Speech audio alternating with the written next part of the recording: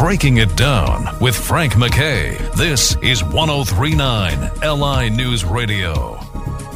I'd like to welcome everyone to Breaking It Down. Frank MacKay here. So much more importantly, bassist, vocalist, songwriter.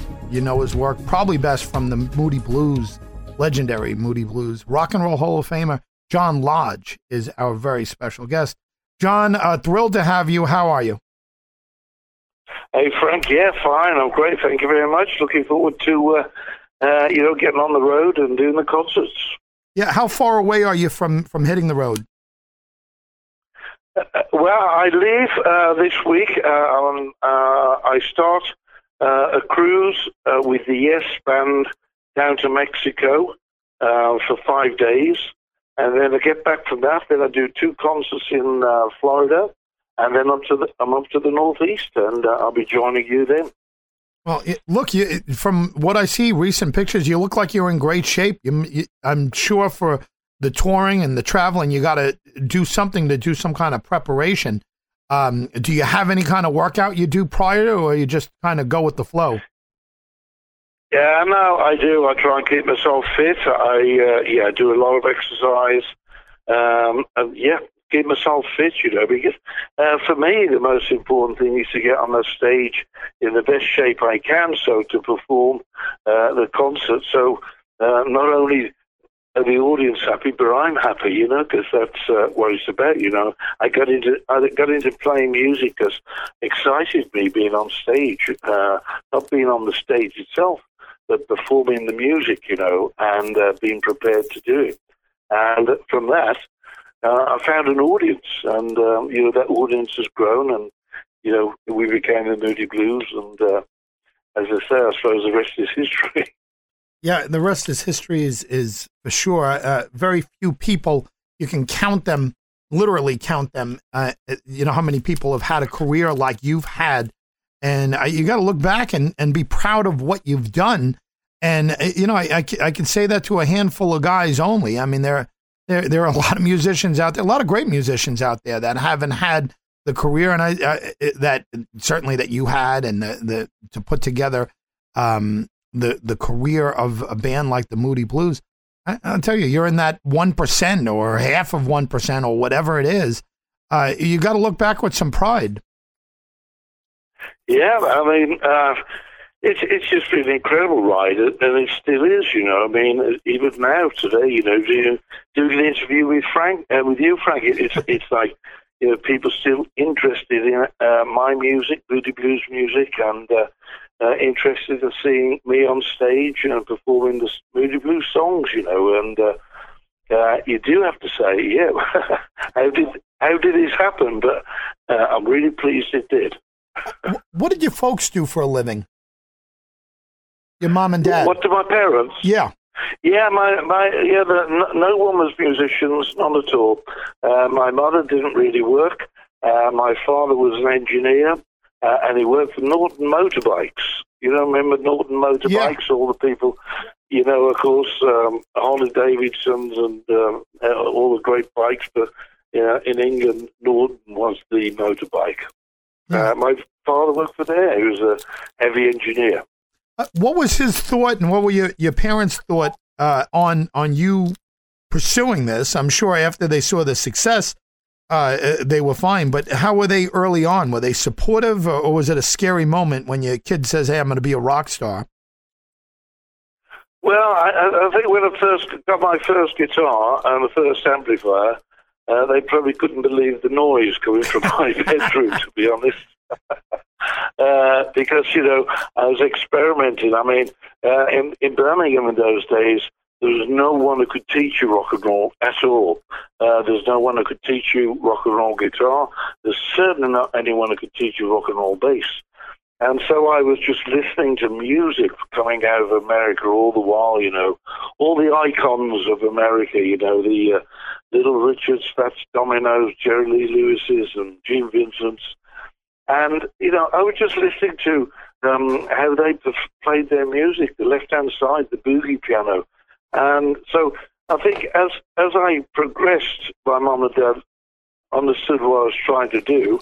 And then when I saw I was committed to it, they got really behind me, and they were really encouraging. In actual fact, I think my father sort of became a surrogate manager for our first little band we had, and in the first band was Ray Thomas. Unfortunately, just passed away. Yeah. Ray Thomas was the flautist in the Moody Blues, and we had a band called El Wyatt and the Rebels, and my father got involved with us, and as an amateur, he sort of did an amateur management job for us, and trying to get us bookings, and trying to convince the local youth clubs that we were a good little band, and no, they became very supportive, and they became very proud of the Moody Blues as well, and I'm pleased about that.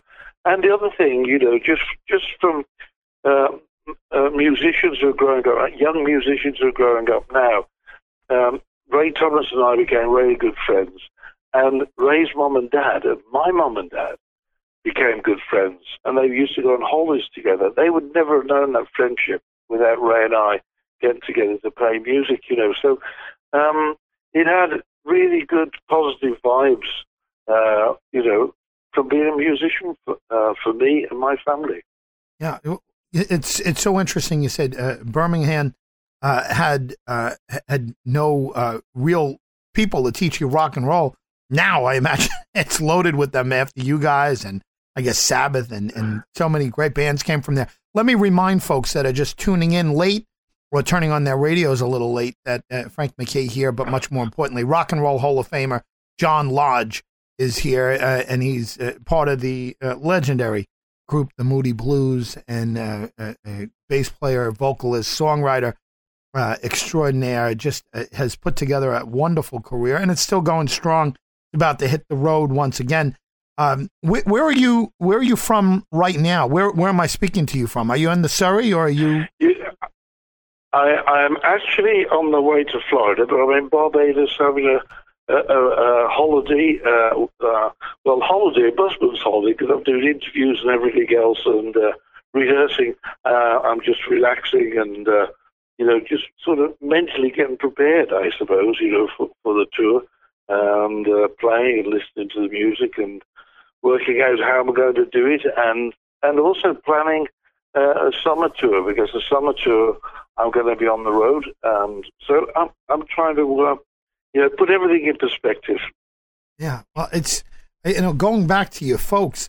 Everything I've ever heard about you, I never heard about you getting into any kind of trouble, any kind of damaging. And listen, we all have our setbacks, but I do know, and I don't want to get too personal, but you're a Christian, right? You consider yourself an evangelical Christian, is that correct?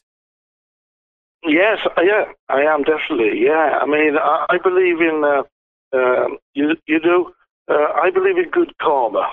Yeah, I believe in trying to be whatever you do in life comes back. It's like a mirror, and whatever reflects in that mirror comes back to you. And I keep telling everyone I know, whatever you do, don't forget that mirror. It'll come back and haunt you, or come back and give you great satisfaction. It depends what you do, and I think that's from my Christian philosophy. I'm not really a religious person, because religion becomes augmented and orchestrated. But from the Christian standpoint, I find it really important to have. To just bring about good karma in the world, to try and make things nice, So many people. I wrote a song called Simply Magic, which is on my album, 10,000 Light Years ago. And everybody writes songs about how things go wrong in your life, and this goes wrong, and that goes wrong, and all negative. And I thought, well, what about it if you wrote a song where everything's going right in your life, and it gets better? And that's what this Simply Magic's about, Why can't things be great and then get better, Does that be worse or get worse? See, I love that, and I have to imagine that a lot of people do. I mean, I can't even watch the news, to be honest with you, because it's so negative, and I just I have such a hard time with the news, and I'm not trying to make a statement or a political statement on that or whatever, but the idea that you would single that out and say, let's write a positive song, must have meant that you were around and you were surrounded by a lot of negative songs. Yeah, I agree with you entirely. I mean, wouldn't it be great if when you put the news on, they talked about positive things all the while? They never do. No. And I think, a lot of the trauma in the world and a lot of the heartaches that people suffer is because they're inundated with negative stories and negative news, We need uplifting, the world needs uplifting. I thought the rock and roll revolution of the 60s and that, I thought it was going to be a really uplifting revolution of mind and spirit, And I'm still locked into that, to be honest, and whatever I can do to do that, I will do. Yeah, I love that. And I'm just looking at something here, Cruise to the Edge with John Lodge, and that's what your band, the 10,000 Light Years band. This is wonderful stuff, and you've got to know that you've got a ton of fans left out there. I mean, they're just, Moody Blues is a major league band, and they're just not making any more of you. And I could say the same about Zeppelin or different bands that are out there. Not that Zeppelin is around, but the members still are. And I'm believing more and more it's important to talk to you guys and document what you have to say. Either I'm getting older or more pretentious, but there's just there are no more of you being made. I mean, it's just not a fertile ground for rock anymore. There really isn't. And let me remind folks of who you're listening to. You're listening to John Lodge, wonderful bass player, vocalist. It sounds like an optimist. Also songwriter from the Moody Blues. Just a wonderful career and put a great band together. I mean, how long have you been this way? I mean, were you, as a child, were you an optimist? Were you a positive kid, or is this something you developed along the way? It sounds like your parents were very supportive. It sounds like your dad, rather than browbeating you about getting involved in music, it sounded like he dove in and he was like being a manager for it. That to me sounds like support. It sounds like textbook parenting. It's what I would like to. I have 4 kids, and if my kids would let me, and if they had bands, I would have jumped in and managed their bands along with them. Again, John Lodge here with me, Frank MacKay. But do you think you got this from your folks, or is it something that developed over the years? I don't know, to be honest, because I've always been an optimist. Always been an optimist. I could never understand being negative, and I've always thought that if you try and be prepared for something, I was a Boy Scout, when I was a young kid, and their motto is be prepared, and I think it really is. Optimism is one of the most wonderful things in the world, I think, because if you've got a friend, or you grew up with or whatever, if he's not optimistic, that friendship doesn't really go along because you're always fighting the negativity, and I think I've always sort of been attracted to optimistic people, to me it's really important. And I don't know, I mean, I didn't find music until I was sort of 12 years of age. It never really got to me. There's no one in my family of musicians, and I didn't know any musicians. But when I was 12, something sort of definitely happened that I thought, I really want to be part of music. I didn't know where it was going to take me, of course, at that age. But here we are. Yeah. I mean, who was it at 12 years old that hit you? Who did you hear? Who did you see? Or was it a group of bands? Was it any particular band that stood out to you, or artist that stood out to you, or was it just the whole scene in general? Well, it was a couple of movies, really.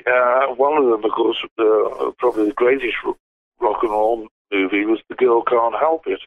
And in there was Gene Vincent, Eddie Cochran, Dion. There was just so many people in that movie. But also, where I was growing up at school, there was a jukebox in the cafe I used to go at lunchtime, and that was a Rockola jukebox playing 45s.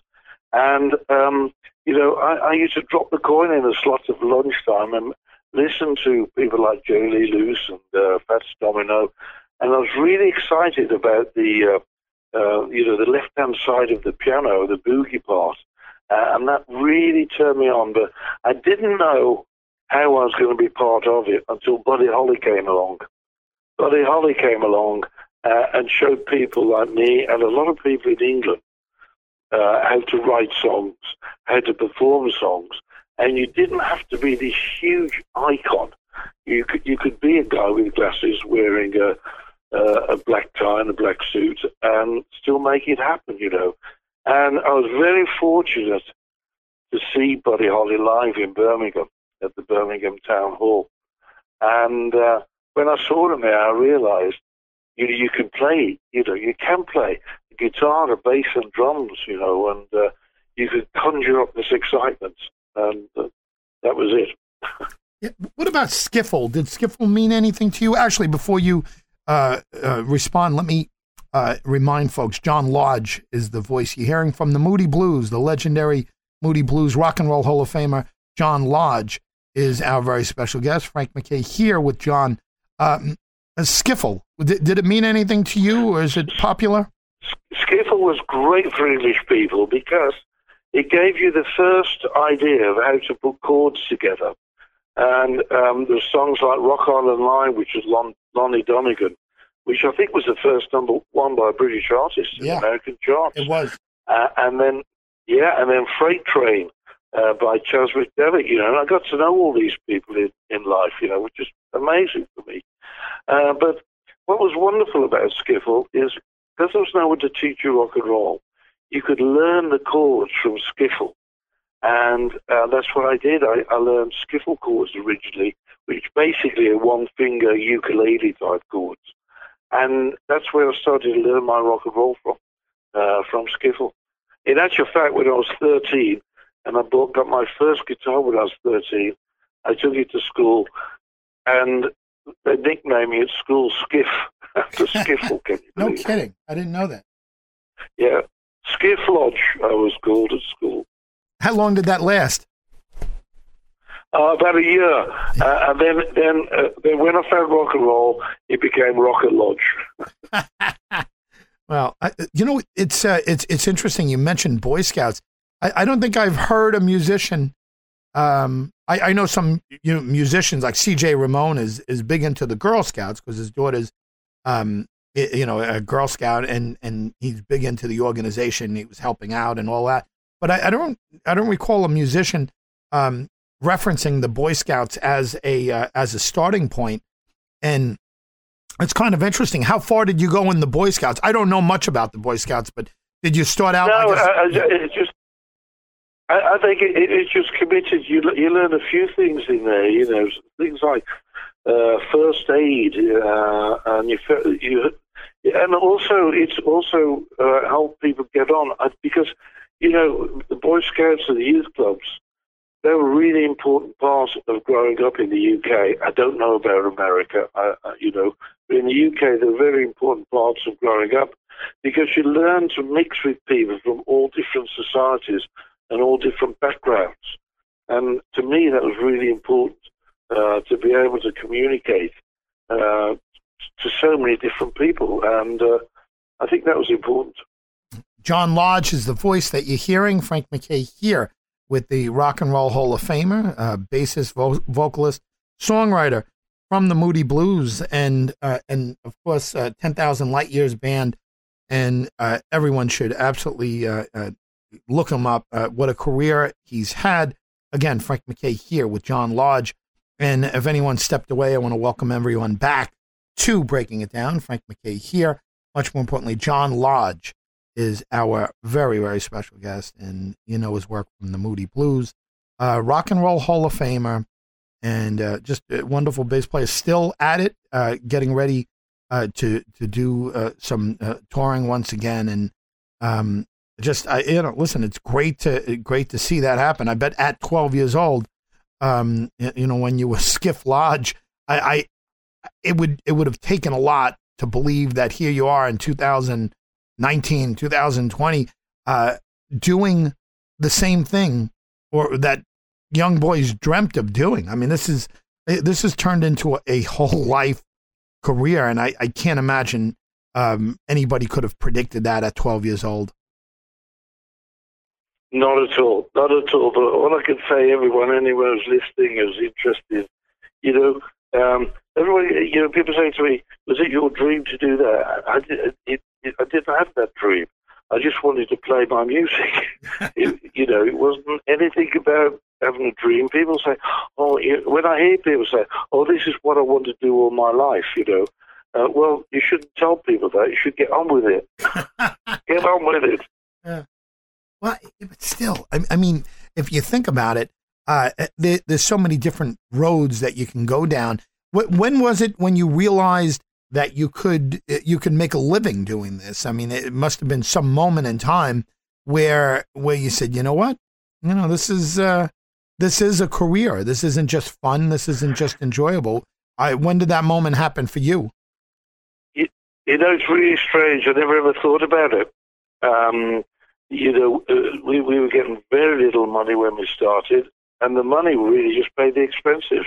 And then one day, you find out that there's some money left over, and that's the first time.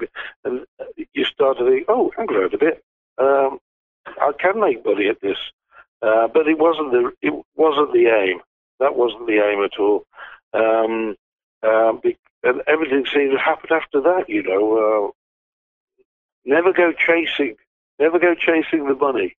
Yeah. Tell everybody, tell everybody in life, never go chasing the money. Yeah, It'll elude you. I tell my kids, I got 4 kids, and my wife and I have 4 kids, and we tell them, listen, find out what you love to do and just do it, and worry about the money later. That's the most important thing there is. Most important thing there is. When you get to a certain age, though, I have to believe that there's somebody that you bumped into that was doing this for a living. And I mean, again, it doesn't sound like you planned out the career. You just kind of, you kind of went with the flow, and you were very good at something, and you had a skill and so forth. Do you remember the first person that you met that you got to know as a contemporary that was doing well with music, whether it was rock music or anything else, or a performer of some kind? Do you remember who the first person was that was really doing it for a living? Well, there's a few people in Birmingham doing it for a living. They were sort of making very much money, but they're probably making more money than they could have done working in a factory. So it was a different thing. But it was really interesting time because in the early '60s when I remember we did a gig in the countryside, and with Ray Thomas, and the band was called El Riot and the Rebels, and we used to get like 25 guineas, which were about $40, I suppose, and we were top of the bill. And then one week we went there, and they said to us, you're not top of the bill this week. There's another band from Liverpool that just recorded a song called Love Me Do, and we're paying them $125. And there was the Beatles. What year was that? 63, whatever that was. Yeah. So it was probably the Beatles would have realised, they're making money. So that was probably the first people I realised in the business, the contemporaries that were making money. But at those days, we played with the Rolling Stones before they made an album record, and so we all really pretty grew up together. It was an interesting time. Yeah, a lot of talent came out of Great Britain at that time. Yeah. That particular gig that you were kicked off the top, did you continue to play on the gig? Were you on the same bill with the Beatles at that point in '63? No, we did the Beatles gig, and I've still got the photograph from that concert. Can you believe it? Still got the photograph from that night. And yes, and then I don't know whether we went back there again after that. Oh yes, we did. We played with a few other bands after as well. Johnny Kidd and the Pirates. That was a great band. Yeah. Well, did you did you have a lasting impression? I mean, obviously, after the Beatles became this huge thing. Everyone, I guess, goes back in their memory. But at that moment, do you remember if you thought that you saw greatness there, or that you saw some major thing happening, or were they just another band? No, because they'd recorded their own song which they'd written. That was the main thing. Up until then, most of the English rock and roll artists at the time were covering American songs, American hits, and there was very little originality. And then the Beatles came along and started. When we saw them playing, they were doing, they'll be doing original songs, but they're also doing songs from America that we hadn't heard. And I shake it all over. They're different. They approach music differently. And when did you start writing your own material? As soon as we started with the Moody's, really. I wrote a song for Gene Vincent before that, but in the Moody's we decided that we were never going to record anyone else's songs, and we were going to record only our own and write our own songs. And that way we just have to believe in ourselves, and that's what we did. What year was that? Do you have a good timeline in your mind? 1966. 1966. Yeah, and then the Moody's never did a cover tune? We did some before that, but not afterwards. Wow. See, that's interesting. I mean, even the Beatles covered things on there. We just wanted to make albums. We just wanted to make long-playing albums. That's what we wanted to do, and that's what we did all our lives, all our music lives. You remember your first major tour, first tour where people saw you as as stars, and where you became stars. And actually, before you respond, let me remind people once again: John Lodge is the voice that you're hearing, and just wonderful to have him. Rock and Roll Hall of Famer from the Moody Blues, and his career still going strong. A lot of touring, try to catch him out there. Bass player, vocalist, and songwriter for the Moody Blues fame, and of course landing him in the Rock and Roll Hall of Fame. Frank MacKay here with John Lodge.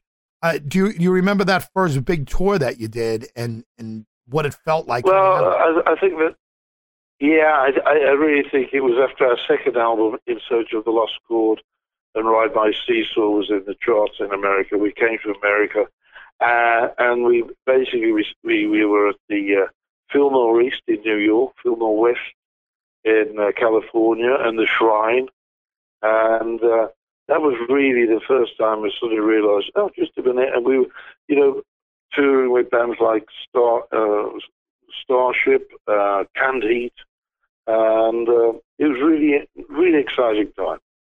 Yeah. The first time you left Europe, and again, I know you're on some limited time here. I don't want to take up too much of your time, but we got about a minute left with John Lodge. Let me just say that. Okay. Brilliant. Rock and roll. Let me get a website from you, or a social media site where people can follow along with what you're doing. Yeah, johnlodge.com. And moodybluestoday.com. Listen, it says it all. And listen, I really appreciate your time here, and congratulations on all the success. And I really want to, wish you luck for everything in the future. I don't know that you need luck. You got karma on your side. You sound like a great guy. John Lodge, thank you very much for being here. Hey, Frank, thank you very much. And thank you for the interview. And say hi. I'd like to say hi to everyone's listening, and thank you. I always say thank you for keeping the faith. Thank you. Frank MacKay signing off. We'll see you next time on Breaking It Down.